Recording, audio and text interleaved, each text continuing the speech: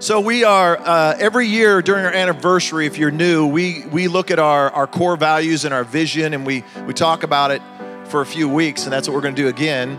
So we're starting a series today called Us for Them. So often in our world right now, is it not us versus them? I mean, it is everywhere you go. It's us versus them. This group against that group, and this group against that group. And it has crept into the church.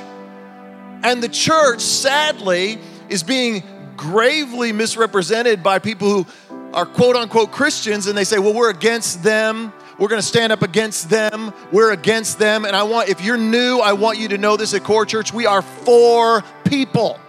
We are for people. Oh, more than 5 people need to apply. We are for people. We're for people because Jesus was for people, His creation. Every person created in the image of God. We say it every week. At the core of who we are is loving God and what? Loving people. And we're going to lead the way in that as a church. And we're going to show the world a different picture of who Jesus is, the real Jesus, and what it really means to follow Him. And this is not something we just pulled out of a bag, by the way. This is foundational to who we are.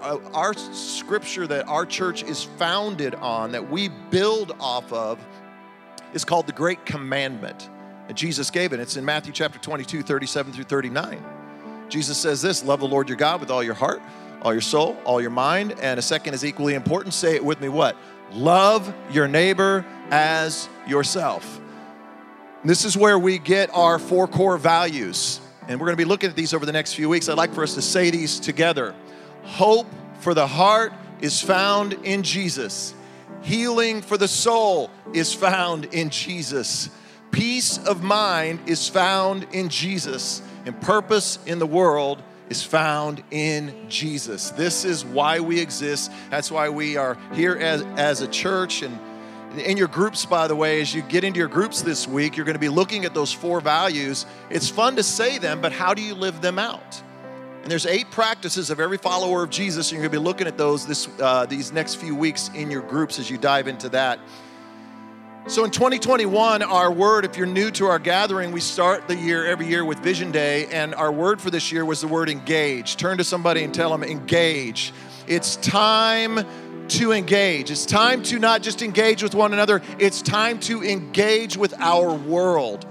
And we are not just a Sunday church, but we are the everyday church. So today, I want to focus on this word hope, and I want to focus on this idea that we are for hope. 1 Kings and chapter 5, we're looking at this guy named Naaman. It's a little bit of a lengthy story, but I'm going to go ahead and try to read it all. Maybe you've never heard this story. It says this: the king of Aram had great admiration for Naaman, the commander of his army, because through him the Lord had given Aram great victory. But though Naaman was a mighty warrior, he suffered from leprosy. At this time, Aramean raiders, they invaded the land of Israel, and among their captives was a young girl. She's going to be key to our story today. She'd been given to Naaman's wife as a maid. One day the girl said to his mistress, I wish my master would go see the prophet in Samaria. He would heal him of his leprosy. So Naaman told the king what the young girl of Israel said, and he said, go and visit the prophet, is what the king said. I'll send a letter of introduction for you to take along. So Naaman started out. He carried gifts of 750 pounds of silver, 150 pounds of gold, and 10 sets of clothing. Sounds like my wife on vacation right there. I'm taking all my gold and my silver, and I have a little more than 10 outfits for the trip, honey. So evidently Naaman's wife went. That's not in there. That is not in there. Oh, somebody right down here in the front went, ha, ha, ha, ha. Guys, this is going to be good today. So the letter to the king of Israel said this: with this letter I present my servant Naaman. I want you to heal him of his leprosy. But when the king of Israel read the letter, he tore his clothes in dismay. He said, wait, am I God that I can give life back to this guy? Why is this man asking me to heal someone with leprosy? He's trying to pick a fight with me. But Elisha, the man of God, heard that the king of Israel had torn his clothes in dismay.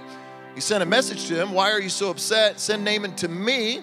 So Naaman went with his horses, his chariots, and waited at the door of Elisha's house. Elisha sent a messenger out to him with this message: go and wash yourself 7 times in the Jordan River, then your skin will be restored and you will be healed of your leprosy. Naaman didn't want to do this. He argued with his servant, I'm not going to do it, I'm not going to do it, I'm not going to do it. And down in verse 13, but his officers tried to reason with him. They said, if the prophet had told you to do something very difficult, wouldn't you have done it? So you should certainly obey him. Go and wash and be cured. So Naaman, this is good. So Naaman went down to the Jordan River. I do not know what you're holding out for, but hold out no longer. I don't know why you're arguing with God. Don't be arguing no more. Don't fight him. Man, press in. Because Naaman received his healing. He went down to the Jordan, dipped 7 times, and his skin became as healthy as the skin of a young child, and he was healed. Father, help us now as we look at your word here for this time that we have. Spirit of God, speak to us today. In Jesus' name, amen. All right, you can be seated. This summer, Laura and I went on vacation to Breckenridge, Colorado, and the place that we stayed, the room faced the pool. And one afternoon, I was standing there and I was looking out at the pool, and I saw this guy standing by the pool, and he was perfectly chiseled, okay? I mean, not ripped like big, huge muscles. I mean, he was gorgeous. And I say that with all sincerity and with all confidence in my manhood. And he's standing there without a shirt on, wearing his swim trunks, and he's not really doing anything, but he's got this pose that he's putting on, looks like this.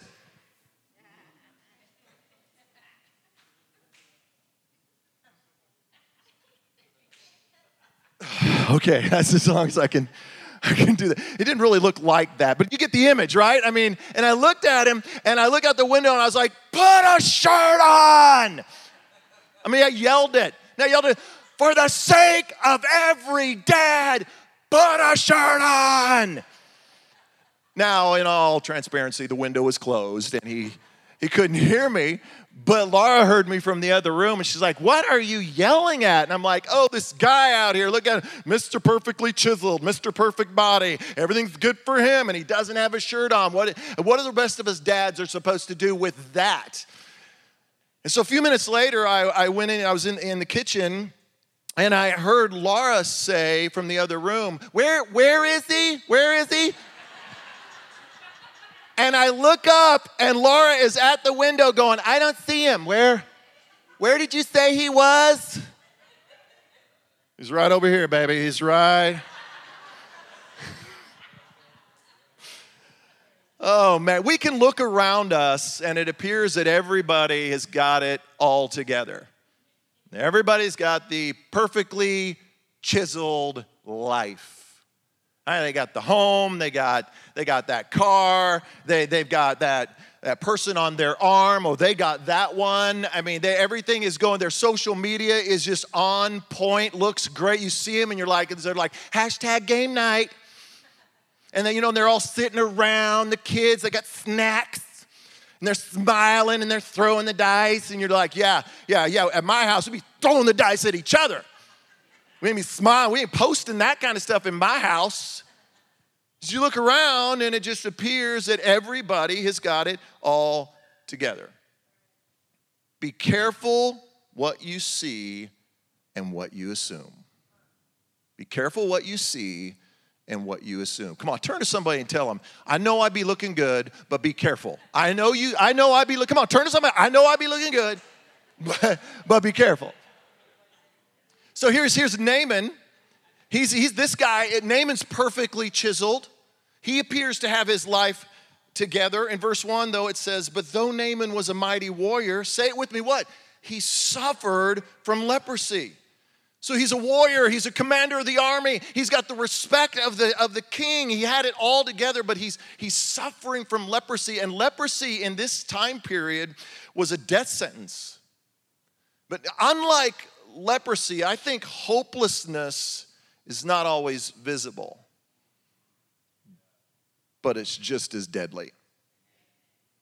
Experts are telling us right now that depression and anxiety has tripled in the last 2 years. People say they're struggling eating and they're struggling sleeping. They're struggling with alcohol and substance abuse and thoughts of suicide. People don't have it all together. They're not okay. I believe like Naaman, they're suffering. But we are not a people without hope. Like we suffer like anyone else suffers, but we do not suffer without hope because we have the hope of Jesus. Amen? And I believe that God is calling us as the church to take the hope of Jesus into our world every single day. He's calling us to be messengers of hope. I want you to write that down. I am a messenger of hope. I am a messenger of hope.